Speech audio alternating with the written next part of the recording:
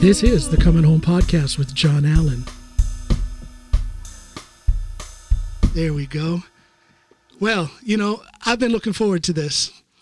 You could say, Donny, that I've been looking forward to this, not the podcast, because I've only been podcasting for a little over a year, but looking forward to just having a real conversation with you since I met you in 2016.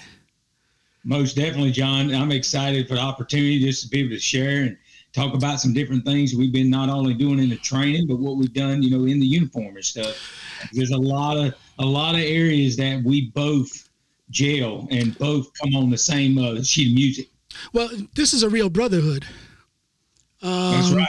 In more ways than one. I'm going to talk about the main brotherhood. There's two main brotherhoods, and we'll get to that. That's right, brother. Before we get into this, though, and I'm not saying I want to start this podcast episode out with all the formal stuff about fitness and stuff, but I just want my listeners to get in their minds what kind of a person I'm talking about here. Okay, I'm just going to read up a few things about you, and you tell me if I'm wrong. All right. You are a now retired Army major. That's correct. You've retired now after 27 years of service. Total years of service. Total service, yes. You are the first ever strength and training coach in uniform for the U.S. Army. That's correct.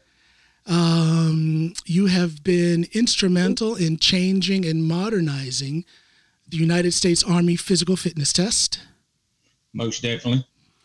You are instrumental in changing and modernizing also, you have designed occupational performance assessment test for the Army. And that's what's used for the screening of new recruits, right? That's correct. It goes along with the academic side. You now have a physical attribute test too. You designed the Tactical Athlete Performance Center. You're the brains behind that. That's correct. I did two of them before I retired. And you rewrote the Master Fitness Trainer curriculum for the U.S. Army. That's correct.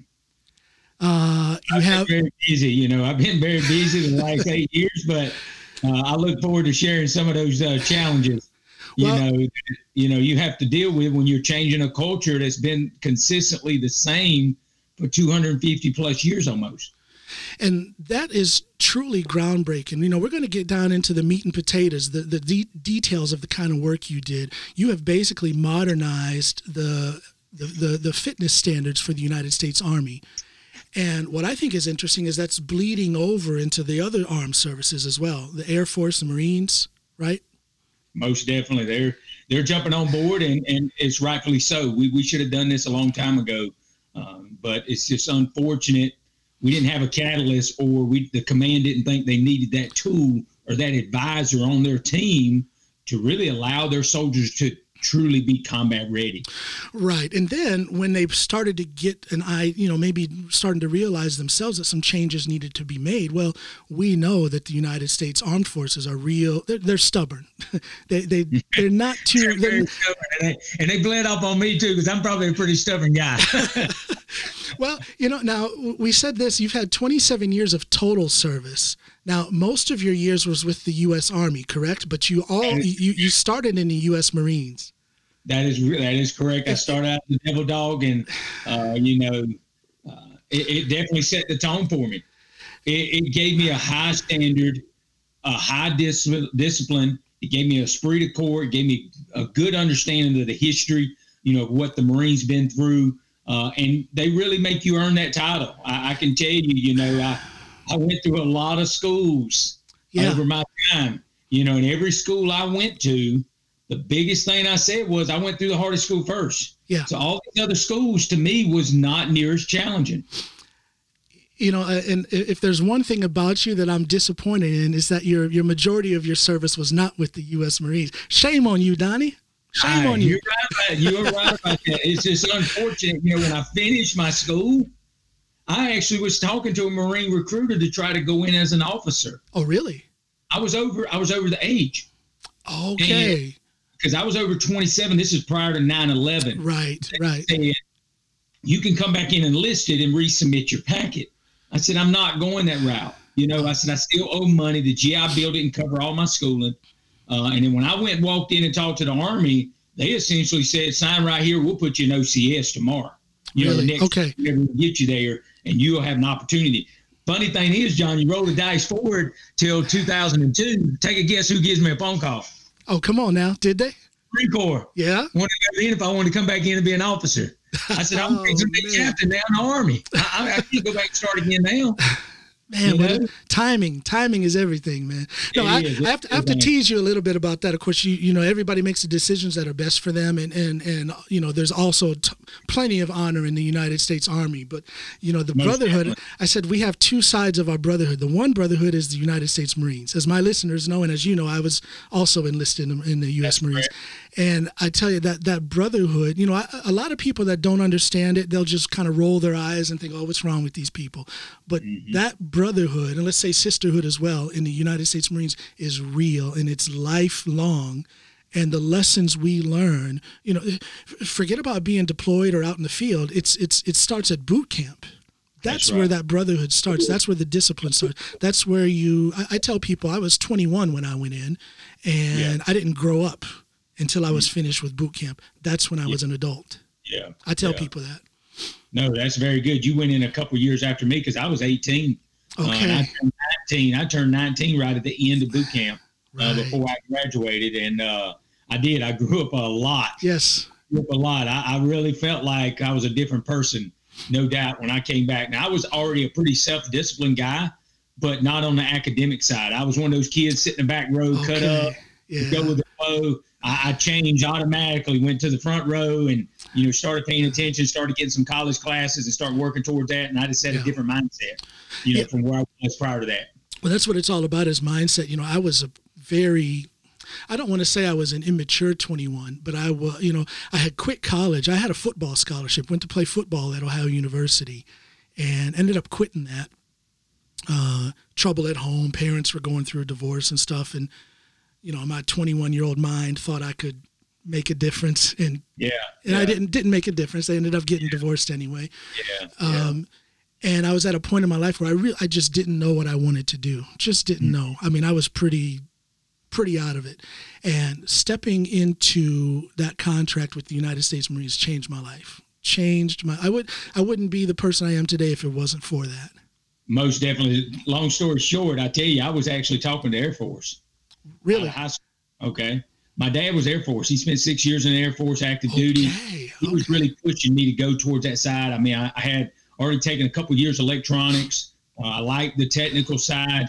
And I actually went to the recruiting office with the Air Force, went down to the MEP station. And this is how God's always got a plan. I show up to the MEP station, and you know what happened, lo and behold, John? The computers are down. I can't select my job. I've already done my medical part.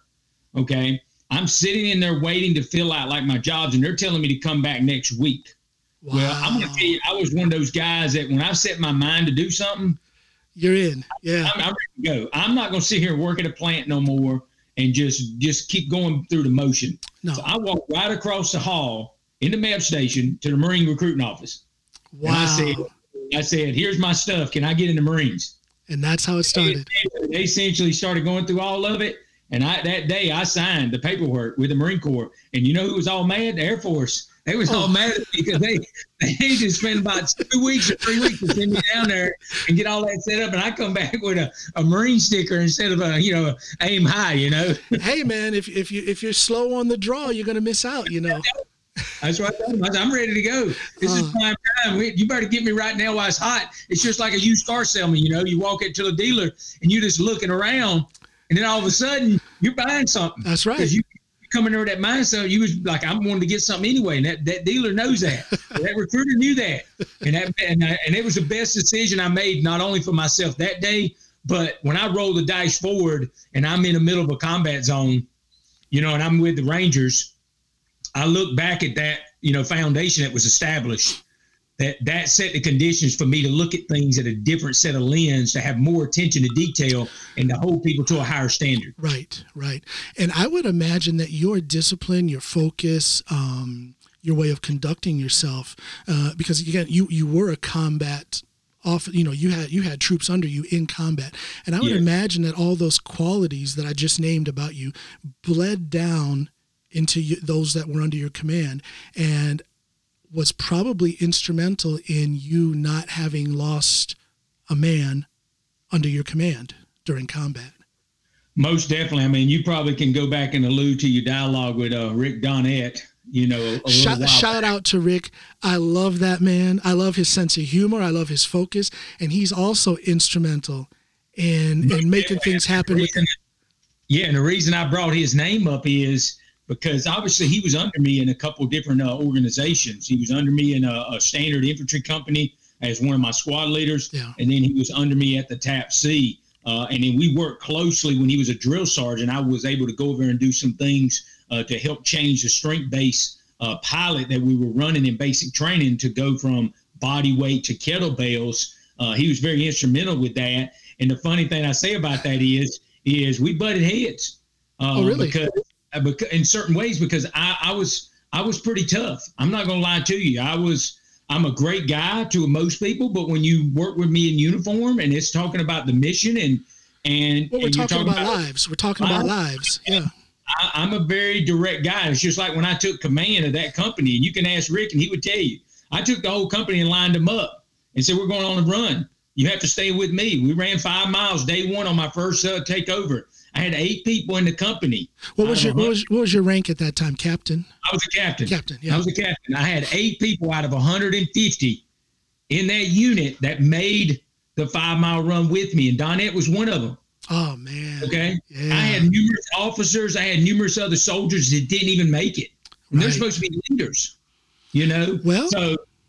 Well, I mean, you have to command that respect. If you're going to command the troops, you have to command the respect, and the only way you command the respect is by standing in front. Most of my time in the U.S. Marines was, I had strange duty. You could say I was the shadow for the battalion commander. His name was John Mackey, and at that time he was 52 years old, so he was salty. Yeah, former recon Marine. So and everywhere he went, I went.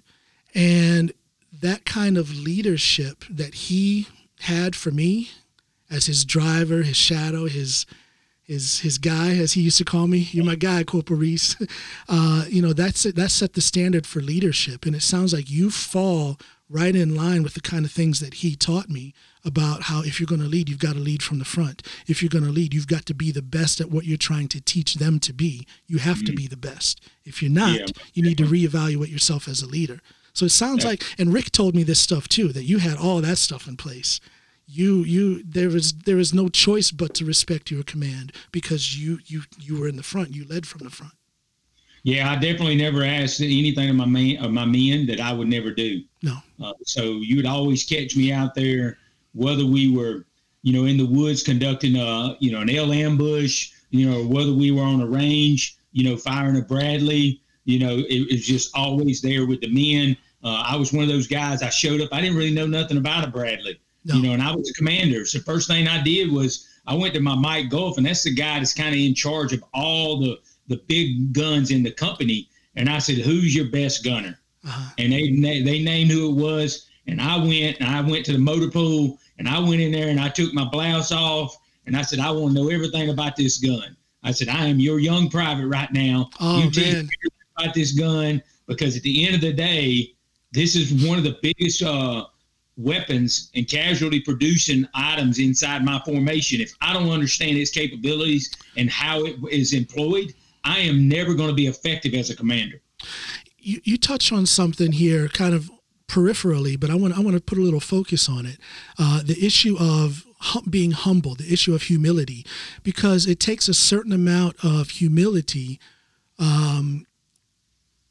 for a leader, a captain, to kind of take his captain's insignia off and humble himself in front of one of his troops and say, hey, I need to learn from you.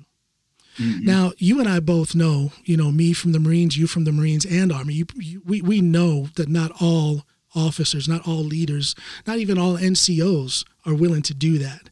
They're not willing to humble themselves. Where does that humility come from for you? Well, where it comes from me is from my father. Initially was instilled in me as a young boy. When my mother and father went through a divorce when I was approximately 10 or 11 years old. You too, yeah. It was a really tough situation, but, my father essentially took the reins and he was working 2 jobs, third shift and first shift. Okay, he would sleep on second shift most of the time. He would nap during that time period while we were coming home from school to kind of help keep things flowing. And he was willing to sacrifice like that for over 2 years straight for our family. And again, as a 10 or 11-year-old at the time, I thought my dad didn't love me. I thought he was not there as much as he should have been. So when I go back and roll the dice forward, when I'm looking at it as a young man, I start to go, wow, my dad was special. There's not a lot of men that would have done that. You know, they would have made excuses or they would have leaned on somebody else to put the strain on them. But that is where that humility was. It started to be instilled in me between my granddaddy and my father, just with their setting example and a lot of things that they did. I didn't agree with all of them as a kid. No. Well, we don't understand everything when we're at that age, but the lesson is learned over time as we get older and we mature. Most definitely. So I would say that's where it was really instilled in me. And then it really grew a lot more in 99. I got saved. I allowed Christ to come in my life. It allowed me to look at things from a different set of lens. And I still struggle at that every day. I'm not perfect. I made a lot of mistakes and a lot of things. I mean, even go back to the tap seat, there's things that I did there that if I could go back and do it over, it was probably some areas that I was a little too strict or areas that I thought I put too much emphasis on it. But at the end of the day, you know, I trusted the Lord and I allowed the Lord to use me as he see fit. And it just continued to humble me. The more I grew closer to him, the more I read his word, the more I had other mentors in my life that I looked upon that were sages. They were people that's been around for a long time. You know, nothing's better when I get around young people to tell them to find somebody in your life that's 20 or 30 or a couple decades older that has a good walk in their life. That is the type of people that's going to mold and shape you to be able to accept the stresses in life today because they've already been through them. Yeah. You know what I mean? They've already went through them. And that's one of the things of me just like being a high school strength coach just here at Northwestern, you know, me being about to turn 50, you know, and they're in their ages of 15 to 18 to just be able to walk up and put their hand on their shoulder. Yeah. And say, you know, God loves you. And you missed that rep, but you're going to go back and get it on the next one. See, you know and, what I mean? and that's the kind, you know, thinking back through the years, all of the coaches and adult males who inspired me, they all had that, you know, what you're saying, what you're talking about here is your willingness to give back to those that are beneath you, whether it's in rank in the military or beneath you in age. You know, now you're in a school environment, that willingness to give back. And I don't think there's enough of us out there who have knowledge, who have abilities, and the awareness of what we can do for others if we just share that knowledge and share those abilities. You're right. I mean, it goes from a servant standpoint. You have to really look at it. And that was exactly what I, you know, would tell my men in all those combat formations that I was in, that I'm serving you. If I'm not pushing you hard and getting you ready, then there's no excuse when I have to call a family member because your life has been lost, because that falls on my shoulders just as much as it falls on yours, because it's my responsibility as a leader to train you. And then when I went to Northwestern High School, for example, or if I'm training an individual athlete, I put myself in that same situation. Yeah. I try to say, what do you want to do on Friday? So I can understand your goals. I can understand your aspirations. I can understand your motivation. And then I can try to give you things that falls in line with that. So now you reach your God-given potential, because we all have potential. It's just unfortunate. A lot of people don't know how to tap into that. And both of us coming out of an organization like the Marines, we learned that adversity in the beginning, that, wow, there's so much more we can do. You know, why are we giving up quick? And that is probably the best lesson that I learned during my time in the Marines, especially coming out of boot camp, was that it's limitless what I can do. If there's a challenge put in front of me, there's no reason to start belly aching about it. There's no reason to start thinking negatively about it, because the challenge is still going to be there. So you might as well get your chin up, square your shoulders, and tackle it head on and start thinking of solutions. And it's to the point now, and it might sound corny or it might sound like a cliche, but I actually enjoy a good challenge. I want to see what that challenge is going to do to me or for me. Mm-hmm. And then hopefully it'll put me in a situation where I then can be of service to somebody else. Again, it's all about giving back. And that's the main reason why I have this podcast, is I want to have conversations like what you and I are having, and hopefully I can give back by someone listening to what we're talking about, and they find inspiration. They find a new reason to maybe to start a new direction in their life, or maybe just reinforce the direction that they're going in. It's all about giving back. It's all about giving back. Oh, yes, most definitely. And like that, you talked about with the challenges, it's that adversity that tests us.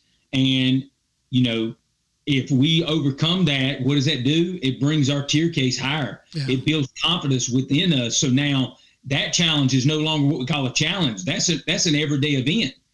Yeah. Now you get a new challenge. And again, now you're starting to reach higher, which in turn still shows that you're unlimited. You have the potential, as long as your mindset does not prevent you from reaching. Because we all know the body will never shut down if our mind allows it to continue to drive forward.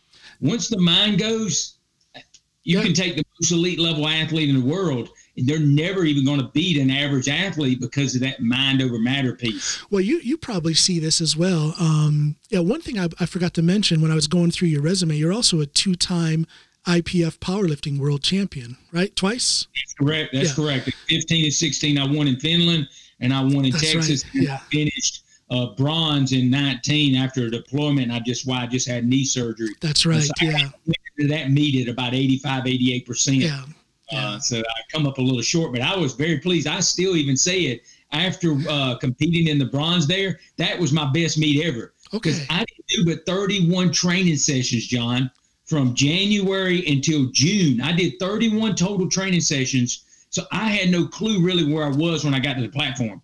But aren't those the best meets when you get results like that? Yeah. That was the best meet. To know that I was on my third attempt on deadlift, John, and if I pull the third attempt, I win. Yeah, that's how close I still was. Yeah. My best meet was probably, people will be surprised at this. My best meet was in 2019, and this was because my shoulder trouble started right before the North American Championships when I met you in the Virgin Islands. And then it's just been a series of operations since then. And in 2019, it was a regional championship, IPF, here in Norway. And I ended up with the Norwegian national record, all-time high for raw squat. But I also had the smallest bench of the meet. I only benched 25 kilos. That's all right. Nothing wrong with that. And the thing is somebody might look at that total result and, oh my God, he only totaled 400 kilos altogether. But I'm finding the motivation in that performance by getting that squat record in spite of all of the trouble that I was having with my shoulder. And that kind of stuff is what you can do when you have the right mindset. Most definitely. And what I was going to say, what you've probably seen also as a powerlifter is you can see it in the eyes and in the body language of somebody, before a heavy squat or maybe a record attempt on deadlift or whatever. You can see it in their body language if they're going to miss that lift. Every time somebody in that situation misses a lift, I can see it in their eyes, that doubt and things like, all the experiences that you've had over 27 years in the military and the experiences that I had in 4 years in the Marines. Those things are what teach us that we can achieve these things no matter what. Very true. Very true, John. Confidence. That's great you shared that, because I even went to the Arnold Classic in 15. That's right. They only invite the top 75 lifters in the United States to go and compete.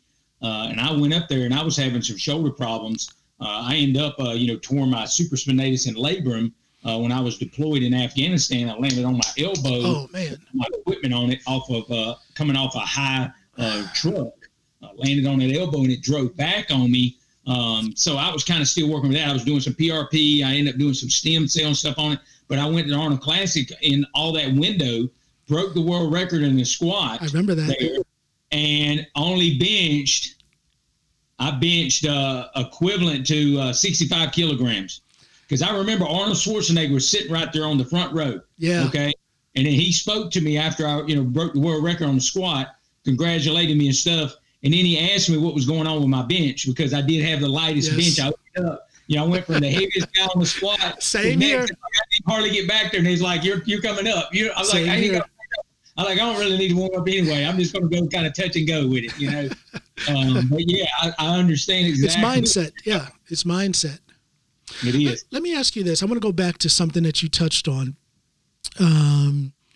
Okay, you didn't lose anybody in combat. That's correct. But I'm sure your every waking moment, you had that shadow hanging over you. What if I lose somebody? How am I going to handle that? Can you talk a little bit about what it's like to have, I'm used to having a lot of responsibility for my family, things I do in my work life, business, and all that stuff.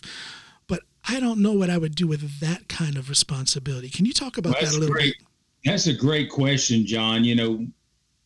One of the big things that, I really tried diligently to do was to have a lot of attention to detail. So I really didn't sleep a lot in certain operations that we were operating in. I would essentially stay up numerous hours beyond probably what I should have done, but it was because I wanted to make sure that I prepared the men as much as possible, especially in my mission analysis. I might get some intel, and we might have 48, maybe 72 hours before we've got to hit a target. And, I give all that information within the first 4 hours to my subordinate leaders. I give them different tasks and purposes. And then I'm usually giving myself an 8 to 12 hour window before I pitch like the final order on the really minute detail on how we're going to conduct this operation. And I would memorize it. I would literally go through every bit of it. So when I pitched it on a sand table, I could pitch it like a salesman would, so that I could answer every question. I could be confident in front of my men so that they knew we can trust Captain Bigham. We can trust Lieutenant Bigham. We can trust whatever position I was in. We can trust him because he's done the due diligence. Right. This is the best way, because he's analyzed it and done the enemy analysis and really come up with 3 or 4 COAs. And when he says that's the best one, it is the best one. And they started to learn after we'd done a few combat operations that we can trust him. Well, yeah, it's trust through experience. You lead lead them properly and strong and with strength from the front. Often enough, the respect falls into place. And I would say that additional stress allowed me, and God gave me that ability to stay focused, where my mind didn't get off racing on something else. I was able to stay on that task, cross all the T's and the I's within that task, and then transition to the next and not second guess to go back. And now you have an incomplete mission analysis and an incomplete op order that you're briefing your men. So it gave us time to do the rehearsals. Right. That was finite, so that now you could just about do some of them blindfolded, because you've done it so many times. And that was one of the things that I was very stickler on, was after we, presented the order, we gave the men X amount of hours. Within that hour, they had to run so many rehearsals. And I would observe a lot of those rehearsals. And if they wasn't right, it was restart. And a lot of times you could tell the soldiers used to get frustrated, especially early. But once they seen that there's a reason and a logic behind this, they are in a position to buy in. And once they become bought in, you now have apples working with you, like items. They start to help the process along instead of opposing it. Let me ask you this. Now, how long ago did you retire? Because your retirement actually kind of snuck up on me. When I contacted you here recently, I thought you were still active duty. So I was surprised to hear you retired. Is it fairly recent? I retired in September. In September of last year. Okay. So it's been a little over 6 months. Now, I remember when I was finished with active duty, and I had only been in for 4 years. And I remember I struggled for a good 18 months to readjust. And this is after only 4 years. Now, you've been active duty with a lot of responsibility. For a lot of responsibility, pretty much your entire adult life, as you say. How's it going with the transition from that life to this life. How are you finding? Well, I don't want to say too much. Let me just ask you, how's it going? How are you adjusting? Well, I tell you, one of the things I did, John, that I think helped make it a little bit smoother for me on my transition, at least initially, was I took a job as a head strength coach for over 600 athletes at a really large high school here in South Carolina. And I took that job before I even retired. Oh, okay. So you knew what you were going to. Yeah. So I essentially didn't give myself as much time to be idle, as much time to kind of fish around. It was one of those God things when you get a phone call on somebody, you're at the YMCA and you're working out, okay, on a Sunday. Yeah. I got a phone call from an athletic director. So he had contacted somebody else and said, we're looking for a strength coach. Well, that person he talked to, he said, you got living in your area, don't you? And he was like, who? He's like, you got a guy that's changed the whole Army. He's a champion in powerlifting. He's got a master's degree in his field. This is his passion. He's living in Rock Hill. You might want to give him a phone call. Okay. So he called me and said, would you meet me over to school? So I met him over to school. We talked a little bit. The next day, the head football coach called me and we met, and then it was done. Literally that next week, I was writing the programs and in there running the summer program. So that was probably the big thing that helped me initially, was to have a purpose in life and not become complacent and become to the point where I have no purpose. And then the mental stress gets so much on me that puts me in a position, becomes very overwhelming, where you start to not sleep well. You start to be honored around other people that you supposedly love, So that's one of the key pieces that helped me. But let me tell you, it was different. Okay. And when I say different, we all know when you make a transition from, I've been in charge of pretty much since, I would say, 08, 09. Every position I was in, pretty much everywhere I deployed, everywhere I operated. Yeah, everybody's got another level, but almost every cell I operated in, I was in charge of. Whether it was a TAP C, I was a senior guy there. Whether it was the Master Fitness School, I was a senior guy there. Whether it was, deploying in Afghanistan, I was on a small COP with an SF unit. I was a senior guy there. It starts to, you start to look at that, and all of a sudden you show up at a high school and you're no longer in charge, but the kids. A little bit of can I make a guess into your mind and say that it was probably something of a shock, but at the same time, it was probably a relief. You can kind of lower your shoulders a little bit and breathe a little. I call it a double-edged sword. Yeah. Yeah. So part of the side, it always seemed like it was keeping me on the edge and having to stay on my toes and having to always be ready. Because like my last deployment, I went to Yemen. I had 2 weeks notice. Yeah. 2 weeks, and I had to link up with SEAL Team 3 and 7th Special Forces Group in Yemen. And so, it was very stressful when you get thrown in those type of situations to finally go, Donny, you don't have to do this anymore. Right. You don't have to, worry about a threat or worry about getting deployed tomorrow. So that was a really good side.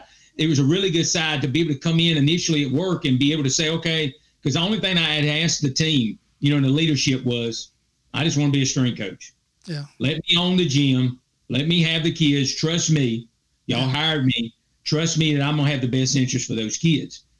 So that's what I say. For the most part, it was very well. But there were some things that I did have to come back. I can imagine. A little time in prayer and a little time seeking some guidance from some mentors in my life, and really know that I got to keep my mouth shut, that this is not my role now. I have to essentially humble myself and go with the flow. I can't try to change. I can't try to. Here we are back to that whole. We're back to that whole issue about humility now. Yep. Let me ask you this: how does a guy like you find mentors? I know you. You're a sweet guy. You're just the kindest, warmest soul of a person out there. But you said it yourself. You're used to being the top dog. And when you're the top dog, how do you find mentors that can actually pull you further?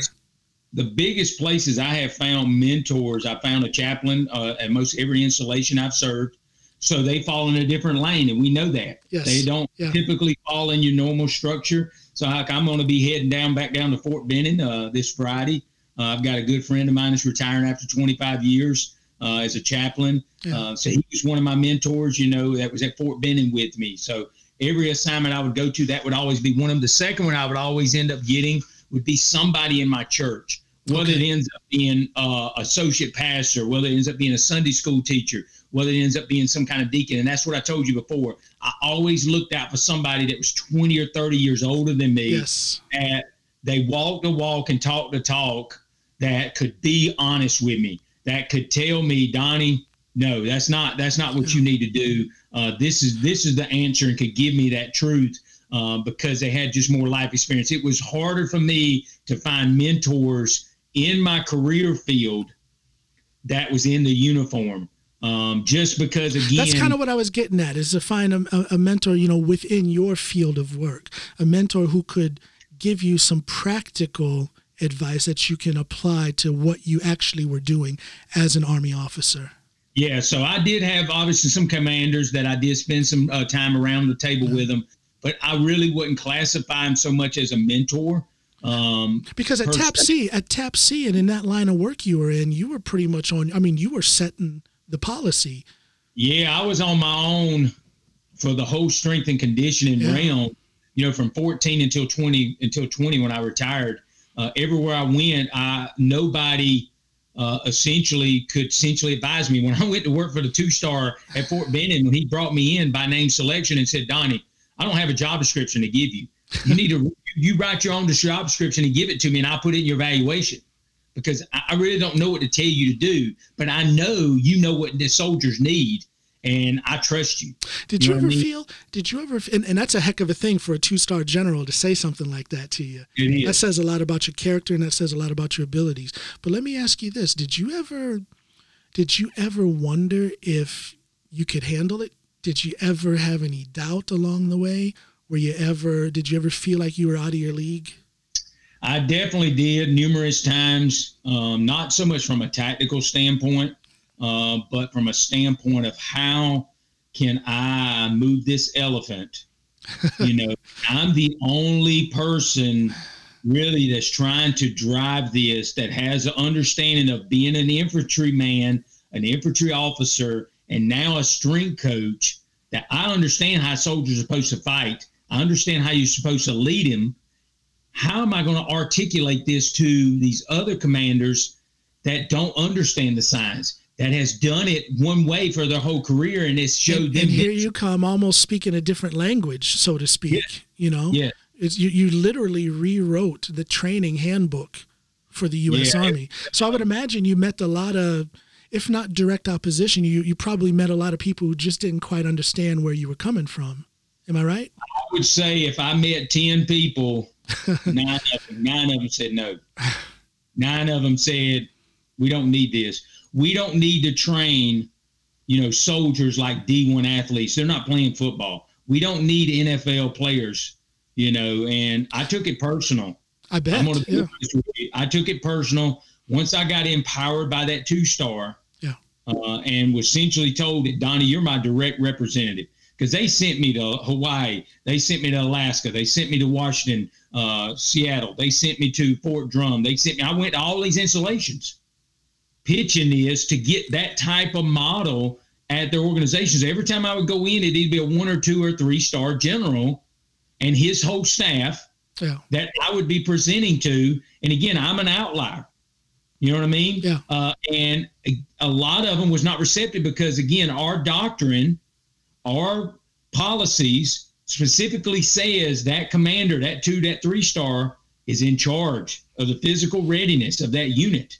For me to come in and pitch it, it was almost like I was a salesman. Right. So I had to get them to buy in. I had to get them an opportunity for me to come down and let's see how it operates. Let me come in and show you on the ground with application what this looks like. I'm not going to fill you, you know, with what the phosphagen energy system is. I'm not going to fill you what the gracilis muscle does when it's an AB adduction. I'm going to fill you with when you conduct a mount operation and you're stacked outside of the room and the second man comes up and breaches the door and you go in and clear that room. I want you to understand how this transitions to an exercise set that allows you to get better at that. So now your heart rate can be slower when you conduct that, which allows you to think clearer to make the right decision whether I'm supposed to shoot this person or not. See, and when I hear you pitch that, I take what you said now as a pitch. If I were a general, let's say as a 2-star general, and I heard that, well, I guess I'm coming from a different place because I understand what it means to be more tactical with my physicality. You know, we're both powerlifters and things like that. But I would imagine that, you know, when they know that the system that the Army has been there for 40, 50 years when it comes to physical training, yes, that maybe it was time to change it. Yeah. Yeah. Yeah. I mean, the PT test was there since 1980 and 1980. You know, yeah. It started in 1980. It come out of Carter's administration from 78. That's when it was established. And if everybody knows anything about that era, that's when we transitioned out of the draft. So we were an all-volunteer force. With an all-volunteer force, you know, they essentially wanted everybody to look good in uniform. Yeah. They was tired of seeing people overweight and not fit. So that's why they said, let's do something equivalent to a presidential fitness test that they're doing in the PE schools because they essentially brought that person on a committee. And that's why they come in with a 2-mile run. They come in with the push-ups, the sit-ups, et cetera. But yes, it was very, very challenging, John. And there were so many times that I'm going to be honest, I wanted to just say I'm done with this because, you know, I could have retired in 14. Yeah. I could have just 20 years and got out, you know, and said, this is enough. But when that door opened and God opened that door for me, I knew he was fulfilling a purpose with me, and I trusted him that he's going to allow me to get this accomplished. Because if I try to do it as Donny Bigham, it's never going to happen because that's what I tell everybody. When I go and give a testimony about different things about being a strength coach, I said, do you really think a lonely old guy from Clinton, South Carolina, that's 5'6", that weighed 165 pounds before he ever really touched any major iron, and I still only got to 185, so you're still not talking about a big guy. But you think that a guy like that was a former Marine, spent some time in the Guard, and then made his career in the Army is going to be able to fall in that position and just take over and run this? Yeah. I said, if you think you can do that as an individual, you don't know how good God is. You don't have a clue. You know, I said at the beginning that we have 2 forms of brotherhood. One, U.S. Marines. The other, spirituality. I remember if we go back to when we finally met face to face, I think we had like a month or 2 of chatting a little bit on Instagram, and then we met at the Virgin Islands for the North American Championships. And I think already in that first conversation, maybe even in the first sentence that you spoke, you were using terms like God willing. You were using words like blessed. And I'm like, this guy, I like this guy. You know, you know, so we have that brotherhood as U.S. Marines, and we have that brotherhood in our spirituality. Most definitely, bro. Yeah. It is. It's a brotherhood. And it allows you to really, truly understand what is most important in your life, and it comes from your heart. You know, it's just unfortunate. A lot of people don't really understand. They keep their heart locked up. It's barricaded. It's got a key on it. It's like, who do you give the key to? They don't give the key to anybody. And then what they do is they allow all that anger, all that frustration, things that don't go their way, it starts to build up, and then it's essentially a bomb, you know, waiting to explode. I mean, that's one of the questions I get all the time is, you know, how do soldiers, you know, get out of the military or Marines get out, you know, and they go and kill people and they go and do things like that. And I said, first and foremost, they've not dealt with some heart things. Yes. That's the thing. It's not, I've had 18 concussions. I've got a TBI, okay, on the left side of my brain. I've had a lot of damage to my brain. Okay. And it has caused me to not sleep well. It's caused me to have some bad nightmares. It's caused me to, you know, do some things that I typically wouldn't do because I was not really conscious, as in crawling up under the floor and hiding and doing other foolish things like that when you're supposed to be asleep. But Donny, let me stop you for a second. Don't say foolish. Don't say that, because it's not foolish. It's, you know, that's trauma that you've experienced, you know, and I have my own forms of that I struggle with as well. And I also had to learn to not call it foolish or weakness or being stupid. It's trauma that it's actually, we should consider ourselves blessed that we haven't completely folded under from that type of trauma. So I love you too much. I love you too much to let you say that anything you do is foolish. Thank so I got so you, brother. I got you. You're right. But you're right. Being blessed beyond words, but there's so many people that really it's a heavy load. It's a heavy load, and not everybody knows how to carry it. And some people carry it by trying to be hard. I saw this as a police officer. As you know, I was a cop for 7 years after the Marines. When I was finishing the Marines, I drove a truck for 18 months, to think, get my head together, figure out what I want to do. And then I became a police officer. And I saw so many times and we see it today in the news. I think a lot of the issues that are out there, the negative issues that are out there among police officers, it comes from them holding too much in. They try to man up, and you got to man up. You got to toughen up, but you also need to talk. You also need to unload, deload, if you will, if we can use a powerlifting term. And I think the testament is here you are, and you're functioning, and you're furthering your strength career, if you will. And the fact that you're able to do that says a lot. It's a testament to how you've dealt with these things. You have moments of, whatever, with I don't know, flashbacks or PTSD and whatnot, but you're handling it obviously because you're functional. Mm-hmm. So that's a testament to your strength, right? It is. And I can tell you, it took me a lot of time and due diligence to find the right counselor, that was in line with what I needed. And versus not just having an agenda and trying to hurry up and get you out so we can get the next block, and you treat it like an assembly line. I went through that for about 4 years before God laid upon my heart the right person. And I spent about 2.5 years with that one person, So you found the one that you could relate to, the one that understood. That's where and it made the most impact of dealing with the trauma in my life.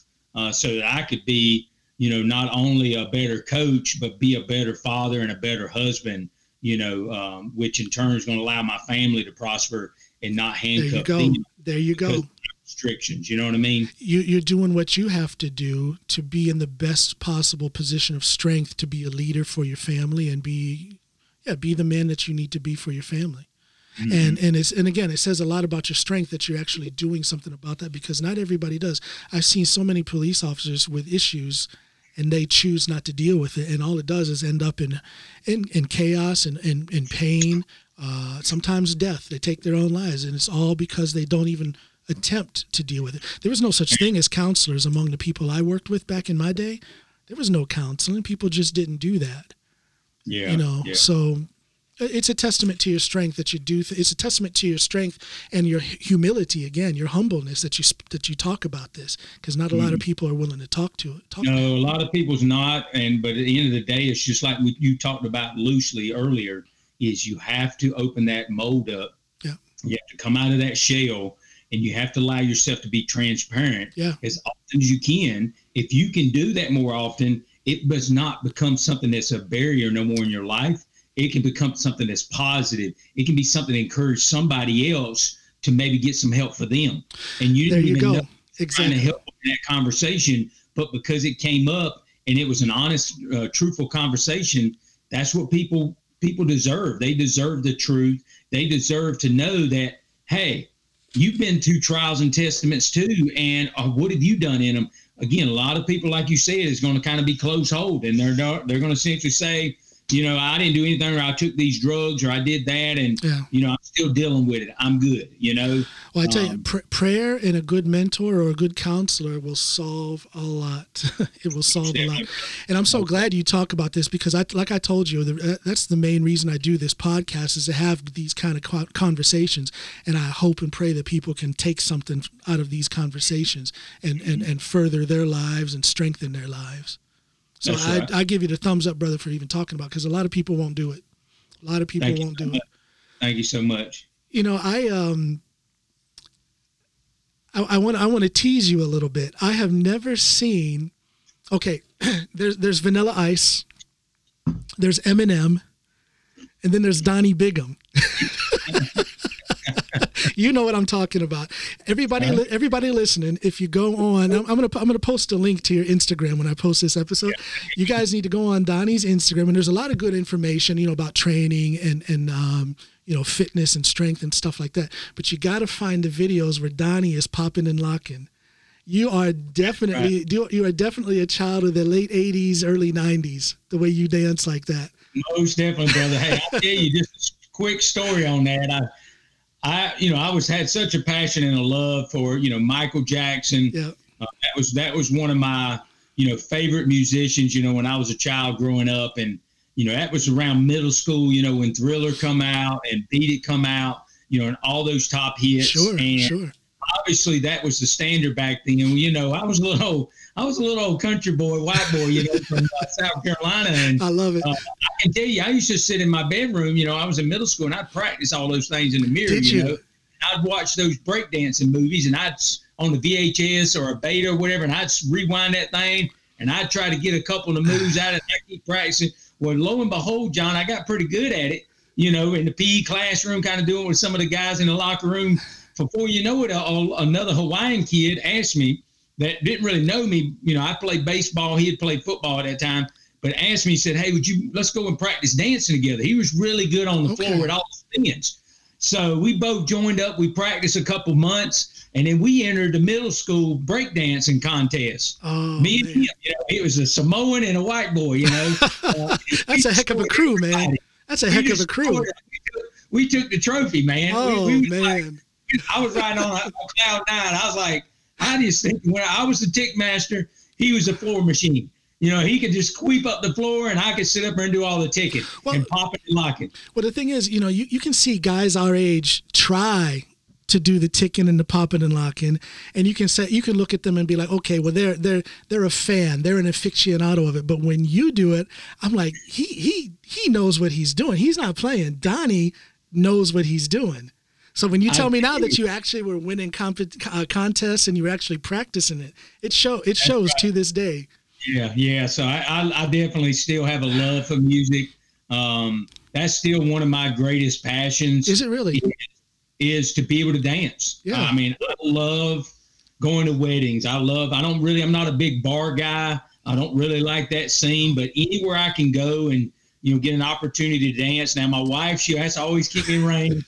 So she'll always say, you ain't going to go fast, no fast beats when I'm on the floor. No. You just stay with the slow beats and you keep me going and we're good. If it pops into an individual thing, you have your little fun, but don't put me out there while I'm out there and get caught up in that. So she's with you. So she's with you on like the Teddy Pendergrass slow jams and stuff like that. That's right. Okay. So I took 3 years of dance as an elective. Did you really? Wow. Undergrad. So I did a lot of the ballroom dancing. Really? I did a lot of the waltz and etc. So yes, I love music, and like I said, I love to dance whenever I get a chance. I can remember, our wedding night. We had just got done cutting the cake, and the greatest thing is she let me pick all the music. For the music afterwards. So because she's like, I know Donny loves to dance, and I don't want to put just a bunch of slow songs on there. No. He had the Bee Gees was the first thing they put on. Okay, the Bee Gees, after we cut the cake and done our little thing right there, the music, everybody was in there all packed in, Yeah. And the music came on, and I was like, the double doors were behind me, and I was already doing all the moves, going out on the floor. I was like the first one out there by myself, I love it, man. I love it. No, see, my wife can't identify with this music. She's a country girl from Norway.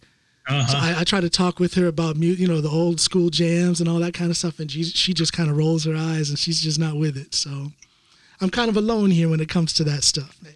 Oh, I understand. I'm still kind of an outcast even now. Even when I get around a bunch of the young people, but the young people do like it. Yeah. And they can, especially just at Northwestern. Okay, I played all the music for the kids.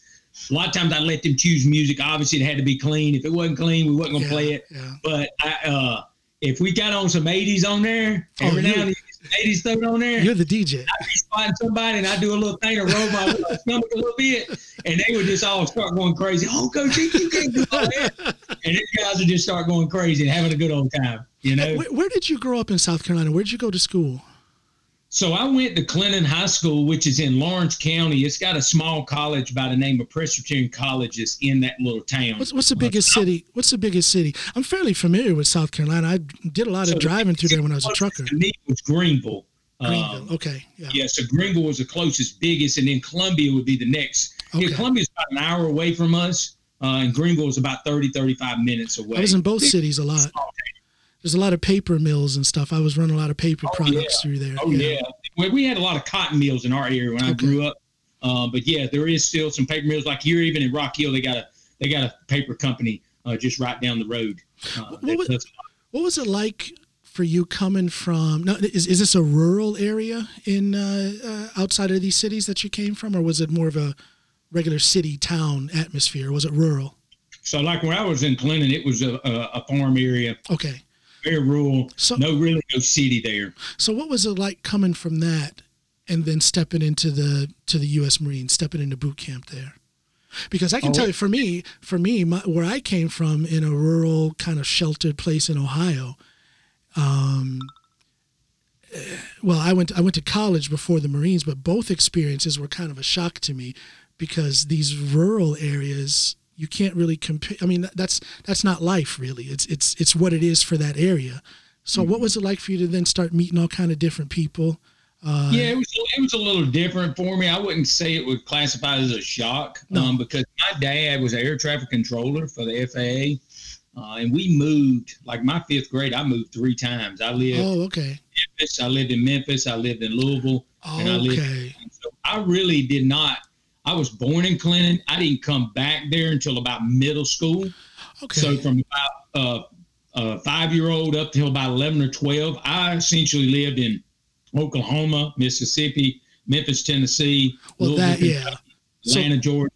I lived in a lot of pretty big cities. Yeah, and all that moving will get you used to adapting to changes. But it was really easy for me from that standpoint, to be honest, going into the military, because I felt like every year I was trying to figure out who I was with the group of people I was around in the 4th grade.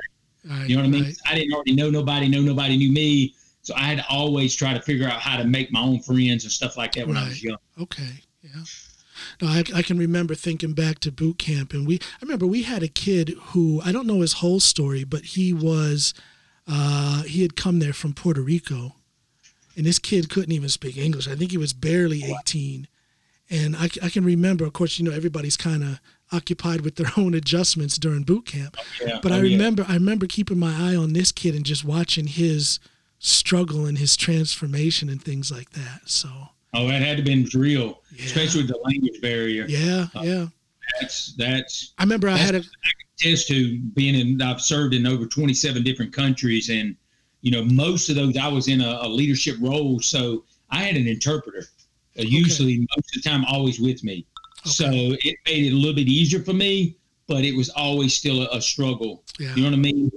To really kind of have to pause on every conversation. Yeah. Make your statement, and then wait for that translation. So period. You don't speak any other languages? Not fluently. Now I've got loose language of a lot of different countries, whether it was in Bosnia, whether it was in Afghanistan, whether it was in Iraq, etc. But when I say loose, I'm talking about simple things like hellos, good afternoon, naming myself, like Dober to Don Po to the Chadi Bigham. That's in Bosnia. So I'm essentially telling you, Serb Croatian is. Good morning. My name's Lieutenant Bigham. How are you today? Now, I have some Bosnian friends. I'm gonna check you up on that now. Yeah, so little things like that I can still speak in certain areas, and I would say I was probably a little bit more diverse when I was inside the country, but never was fluent in any one of those languages. I should teach you Norwegian, man. Get you over here and. That's right. I tell you, Norwegian. They'd love to have old Southern boy come in and put that twang on it, because it was funny. My interpreters always would tease me, and they'd say, "We love to hear you say the different languages." They said, "It's very unique." It's like we don't hear people say it like that all the time. Norwegian is a beautiful language. I'm so proud that I can speak it. It's like music to my ears. It's a real musical language, up and down, kind of sing-song type of thing. So I love it, man. Awesome. 20 years, man. I've been here almost 20 years in Norway. Wow. Does it seem like you've been there that long? Yes and no. How do I say this? I love it here. I love it a lot. I've had a lot of success. My family is doing well. My wife and our two kids. It's been exciting. It's still exciting, but I'm terribly homesick. I think I told you this when we were on the phone before. I'm looking forward just to talking to not just another American, but another military man and another powerlifter. You know, I find it difficult sometimes to identify over here. Yeah, because it's not home. Say how often do you get back to United States? Not often enough. I can count on one hand how many times we've been back home in these 20 years. So it's not even close to being enough. My last time was it April of 2019? April of 2019. Okay. But I just went back by myself. My wife couldn't get off work, and it was in the middle of the school year for our kids. Yeah. So I just went back to see family. But it's not often enough, man. Homesick. I can understand, and but at the same time, it's wonderful here. It's exciting. There's always something new to learn. I have my network of friends and people I work with music and all the little things that I do. So but I still feel like I'm a visitor, if you know what I mean. Yeah. Well, I was offered some opportunities, to kind of go to the collegiate or professional arena. Yeah. As a strength coach after I retired, and that was one of the main reasons why I came back to Rock Hills. I wanted some roots. I wanted to be here with my family because really my last 4 years in the military, I commuted. Yeah. My wife and family stayed here in South Carolina, and I drove typically 2 times a month, 12 hours round trip in a weekend to come home. Yeah. And spend just a little bit of time with the family. So, when those opportunities opened up on the table, I said, I'm not even going to apply. I'm not even going to, put my name in the hat, because if they offer me the job, I'm not going to separate from my family. Along those lines, I was thinking earlier, you must have the world's best wife. Well, the second best wife. I got the best wife. You must have the second best wife. You must have the second best wife in the world. Thinking about the stress that it puts on the family with you having the type of career that you've had for all these years. She's taught me a lot about humility. Her passion is she does physical therapy for special needs children. Okay. That's her calling, and she loves those kids with such a heart that, just blows me away. When I get an opportunity to go with her, to maybe work at a pool with a Down syndrome child, and she's been working with that child for 3 or 4 years already. And I'm able to just go spend 30 minutes with them in the pool. And it just overwhelms me to see how much that child not only loves her and how much she does for them, but just how much it really allows you to appreciate life and appreciate, all the gifts and talent that everybody has. Because, a lot of people get skewed to think, a special needs type child is not a gift. Right. And doesn't really provide blessings for others. But it's such a blessing when you get around one of those children and how they just go about life with no stress, and how they just love unconditionally exactly how you are. They don't put on a face. It's 100% pure. There's no BS in it. It's 100% pure. Mm-hmm. Well, I can tell you love your queen, and I got mine too. I tease my wife relentlessly. I don't know if you knew this, but I also do a little stand-up comedy. I haven't done much of that this past year, but I do stand-up comedy over here too. And I try a lot of my material out on my wife. Oh. And if I can make her smile, because she's you got it. I know I got it. And I tease her a lot. And in that teasing, I'm also testing out material. So she comes up, I mention her a lot in my stand-up. So the very fact that she hasn't stuck me with a knife yet says a lot about how good our relationship must be, because I'm terrible to her. I'm just terrible. That is awesome. That is awesome. She's got that warm-heartedness that you're talking about with your wife. My wife is in the medical field. She's a psychiatric nurse. Okay. And I couldn't do that job. Mm-hmm. The responsibility for the treatment of another person's psychological health. That's a huge responsibility. Mm-hmm. And it's a heavy burden. It is a heavy burden, and your wife has taken on a heavy burden. physical therapy for special needs kids. That's it's important work. Aren't the women always better than we are? Always. They are. I think that's one of the biggest things, that she's rubbed off on me is, to really, she emphasized when I did the strength conditioning for the Army and how I really put my foot down about it, and how we really listened to God on it was, God's called you to do something. And if you're not going to serve with the gifts he's given you in that field, then really what is your purpose? Yeah. So that's exactly why she's always been at peace, because she knows that's exactly where she's supposed to be. And she gets so excited. It's like, I'm not even going to work, It's just like every job. You're going to always have something that, like she's not a big fan of doing all the paperwork, and you have to get the paperwork. That's just part of the medical community. But it makes so much of that time she gets to spend with those children. It just makes it worth the while to spend that little time. And that's the same thing why, people say, well, why are you going to go be a strength coach? You ain't even retired. Because I love kids. I love opportunity to coach. And it was like, I was not really working, to be around those kids all day. So I'm going to be honest, it broke my heart a little bit to leave, but I knew it was time for me to move on back into my education side, because I'm such a passionate learner. Yeah. And I knew if I don't get to a terminal degree in this field, I can't change curriculum. I cannot write research documents. I cannot allow other people to have this gift. It's great to coach the athlete and make them a better person, but can you change the foundational principles in the universities? You can't do that without that terminal degree. So yeah, because you're getting started on that PhD now this week, aren't you? Isn't this your first week? Well, I actually started doing all my paperwork and everything. My classes start through on the 3rd of May. Okay. So it's just a few weeks down the road, and I'll be getting started. And it'll run me for about 3.5 years. Okay. Man, best of luck with that. I always tell people, half jokingly but half truthful, that I'm just going to have to get by with the brain work that I have, because I don't think I have the patience to go back to school. I'm just going to have to get by with the smarts that I have. That's a heck of a thing to take on, especially at our age. I mean, we just have a different brain, and I'm not saying we can't absorb new information. Of course we can. But it seems like it's harder to do that school thing, that formal school thing. The older I get, the further away it seems that. The only reason I think it's going to be easier for me is I'm so passionate about changing some of the curriculum. Yeah.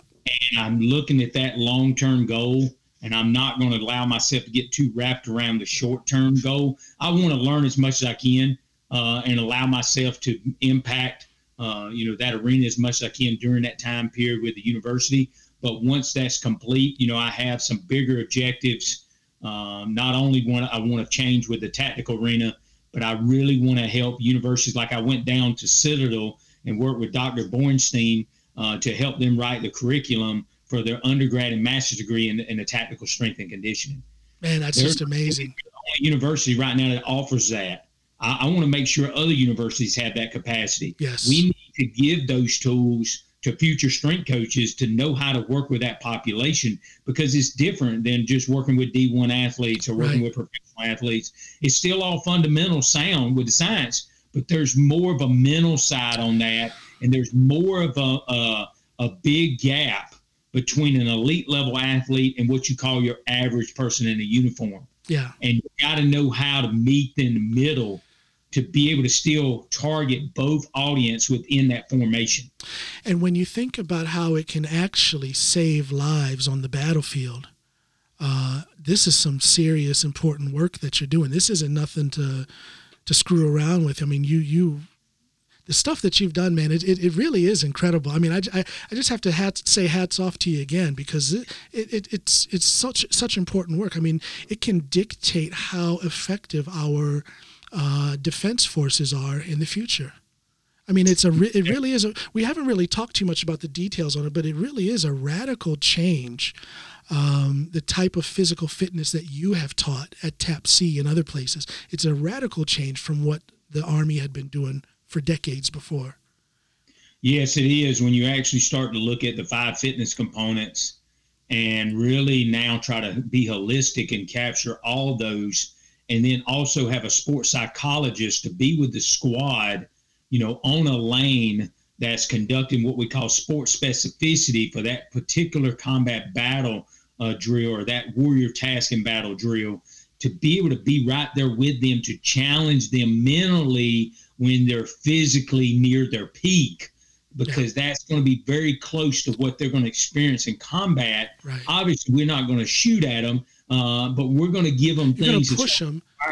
We're going to push them hard, but then we're going to make the brain go, I've got a laser pistol and I'm going to shoot this target. And now I need to know what the square root of 81 is to find that answer on that board to shoot it while my heart rate's up here. Okay. Exactly. That's a different mental capacity in learning how to regulate your breathing coming out of a stressful event to an event that requires you to be finite of engaging a threat that's deathly. It's not that you're just, I'm shooting a BB gun, or I'm going to shoot a paintball in a fun game. It's, I could have just killed a child, or I could have just killed my fellow Marine or fellow soldier, or I could have just, had some other fratricide with another adjacent unit, because I was not thinking clearly, because my heart rate was up in my chin, and that's some of the things we were able to do across those 5 fitness components to make it as realistic as it can be, and to then develop individualized programs that corrects weaknesses within each soldier. If there's 150 training in that 90-minute time block, when they come through certain periods of it, they're given a card that's individualized to what their attributes are, that says this is a prescription to fix your valgus collapse, your knees going in. This is a prescription because you're not doing a proper hip hinge when you picked up that Kazi back, or to doing a prescription of, I need you to do a pala press exercise that engages your core. That's going to stabilize your platform to shoot from with a pistol or a rifle. See, and here, these things you're mentioning now, these are some elements, the new elements of training and fitness that you've brought into the strength and conditioning program for the U.S. Army. Before, it was pretty much, do your sit-ups, your push-ups, pull-ups, and run your 3 miles, or 2 miles? Yeah, 2 miles for the Army, yes. And, of course, it was only 2 miles for the Army. Yeah, three for the Marines. Hoorah! Hey, I'm gonna tell you, when I went from the Marines over, I was like, I used to think the 3 mile was pretty challenging. I was I would always be between an 18:30 and a 19:30. That was normally my window. There was a few times I ran some 17s, but that was kind of, I was at my peak. But I would say that would have been my window. It was around 18:30 to 19:30 was my 3 mile time. When I transitioned to the Army, and it was 2 mile, I never had a problem even going slower than 12 minutes. Yeah. Because it was almost like I just got it started and I didn't reach that winded part because I had trained 3 miles. It's really a different world. I was always fine. I think my best time was a 19 flat. I was usually in the high 19s. I think a couple times I crept up over 20. But I did hit a 19 once. But I remember every time I ran it, I was fine until just after the 2 mile mark. And then that adrenaline would kick in, and the motivation to try and beat my previous time would kick in, and I would always burn myself out for that last mile. But if I would have only had to run 2 miles, it would have been a different world, man, because I was fine. 2 first miles, fine. The big thing when you start to look at the science on that, John, is it's a 60-40 split for a 2 mile run. So when I say 60-40 split, that means it's 60% anaerobic, 40% aerobic on a 2 mile. Okay. When you go to 3 mile, it ends up becoming a 40-60 split the opposite way. Gotcha. That explains it. Capacity is going to now be the higher priority energy system. You're going to use more fat in an oxidative state because it's 3 miles than you are, because what most people do, like in the Army, is they take off like as fast as they can run, okay? And it's the wrong way to do it, but that's just what they do. They'll take off like a wild man, and they will run the first, say, mile. They'll be cruising in at like a 6 minute. Yeah. But then they just run into the wall, and they're going to run 8 minutes on the last mile, and it ends up with a 14-minute 2 miler. And they're like, well, my time's not that good. Well, I try to tell them, run the first one in 7. You will have more in the tank. Now you'll run a 13:30. Yeah, see, but they would a lot of times wouldn't do it. I always burned myself out at the 2 mile mark. Right after that was when I started going downhill. Man, that's another lifetime ago. I couldn't imagine myself running like that now. I'm a super heavyweight powerlifter, as you know. I just ain't built for that. I ain't built for that running no more. Well, when I won the world championship at Finland, I had a lot of people ask me, okay, across the military arena, because when I was on the world team there and I won, nobody else on the whole Team USA was in the military. Okay, everybody else done some other job, and they didn't have to really train oxidative. No. They didn't have to. No. They didn't have to go run 2 or 3 miles or do anything. Well, I'm going to tell you, post 30 days from breaking the world record and winning the world championship in Finland, I ran like a 12:30 for my 2-miler after squatting over 600 pounds at like 181-pound body weight. And everybody I sent it out to whole Team USA to let them know what my 2-mile run times. They were all freaking out. They was like, you are just a crazy man. There's no way. There's no way you can run, a 6 15-minute mile after squatting, 3.5 times your body weight. Yeah. And it was because, why? I trained that TAPC then, that model. I did nothing but anaerobic training. I did nothing but short sprints so I could maintain my strength and still do well on the world team and have an opportunity to still be very decent, because that's not elite level running 2 mile. No. I've ran some 11s before, and that's not elite. It's not, but it is surprising for a power lifter to do that. Absolutely.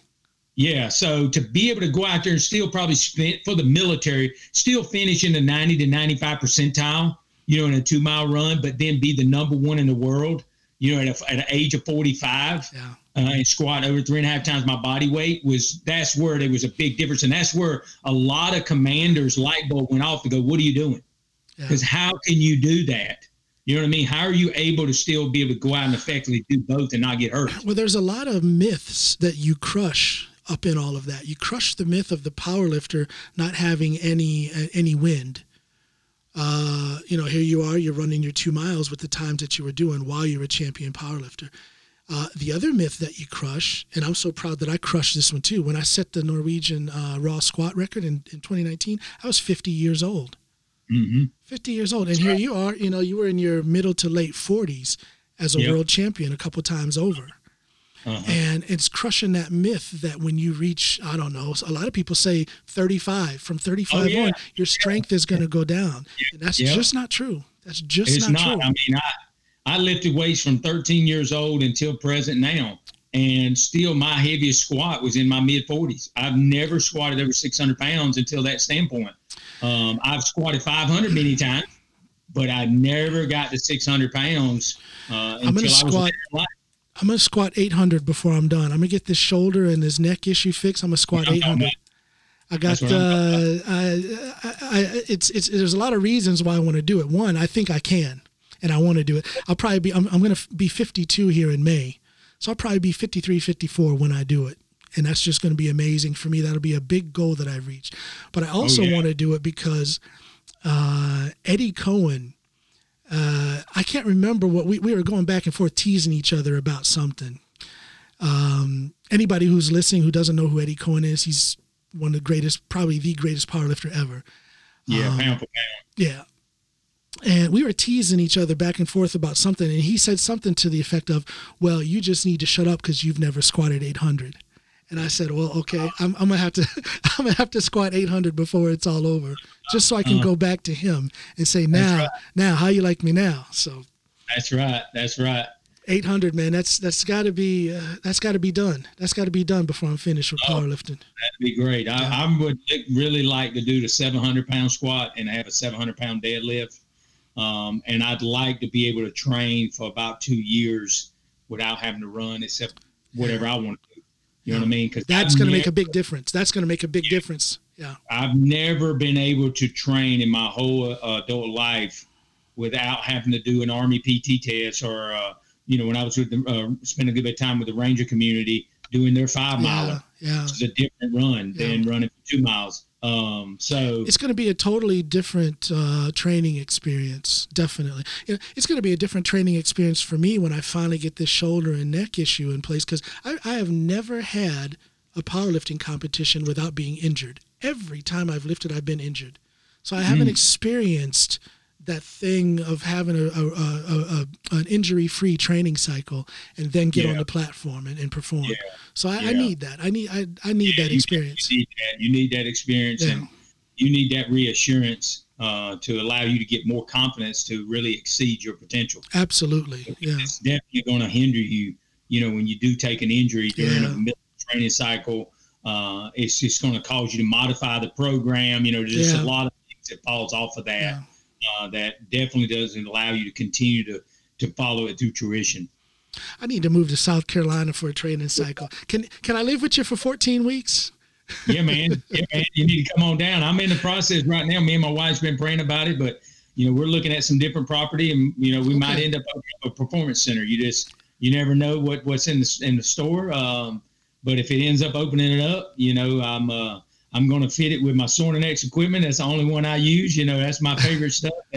They're a family, man. They take care of me. They've been my right-hand man since I started working with them back in 2014. And, that's beautiful. That's something I would like to be able to do. And our goal is to be able to have a center that's going to be able to target the tactical population. There's no facility. No. There's no facility that somebody can go and train that says, I want to be a Marine, or I want to be a SEAL, or I want to just be an Army airborne soldier. Yeah. You know what I mean? And they could come there and they could train tactical. And then I also want to have in that same organization inside that performance center is to allow people like Sornex to modify some equipment so now special needs people could come in there and they work alongside the same other athletes and the same tactical people. Man, what a vision that is. In the same venue, so that there's not a curtain, there's not a separator, there's not a barrier. No. We're all athletes and we all have an opportunity to train. That is a beautiful vision. That's a beautiful vision. And you would be so perfect for that. I mean, you at TAP C, there was you guys would have like 600 soldiers a day coming through there, right? Yep. So how to, the logistics of it. To just transfer that to a civilian environment would probably be a lot easier, it's going to be a lot easier. You don't have a government constraint on you and say, you can't do this, you can't hire this person, whatever. Wow, man, but that's a beautiful vision. I'm going to definitely come to South Carolina and visit you if you ever get that up and running. Yeah, so we're praying about it. And like I said, if the door opens, we're going to start to, put some equipment in it and start seeing if we can get after those populations. Yeah. Listen, Donny, let's wrap this up. I need to go hug my kids before they go to bed. Need to go tease my wife and try out some new stand-up material on her. But I we didn't get down into the details. I had so many. I usually don't have a list, but I had a list of questions I was going to ask you here, and I didn't even get to 1/10 of them. So we're going to have to do this again because I wanted to talk about a lot of the details at TAP C and specifics as far as your experiences and your challenges and your successes there. But we're going to get to that the next time because I spent a lot of time just talking about the things we have in common and talking about our friendship, talking about our brotherhood spirituality as Christians, and our brotherhood as powerlifters, and our brotherhood as Marines. And again, just to rehash, I want to thank you for talking about how you fight and are conquering issues with trauma that you have, because a lot of people aren't willing to do that. A lot of people try and fail, and it looks like you're succeeding. You've got your life going the way it should. You're making things happen, and I hope people can get some positivity and get some motivation out of this conversation. I certainly did. Thank you so much, John. It's been a pleasure, not only to speak with you, but hopefully, your audience will get some nuggets out of this. That they will. They can, maybe sit back and say, there's something I've been wanting to do in life, and I've essentially set it aside because of this obstacle or that obstacle, and they can see that they can still surpass that. And that's why I use that analogy, of becoming a strength coach for the Army, to be the first person to ever do it. If somebody would have told me it couldn't be done, I wasn't going to listen to it. You know what I mean? Right.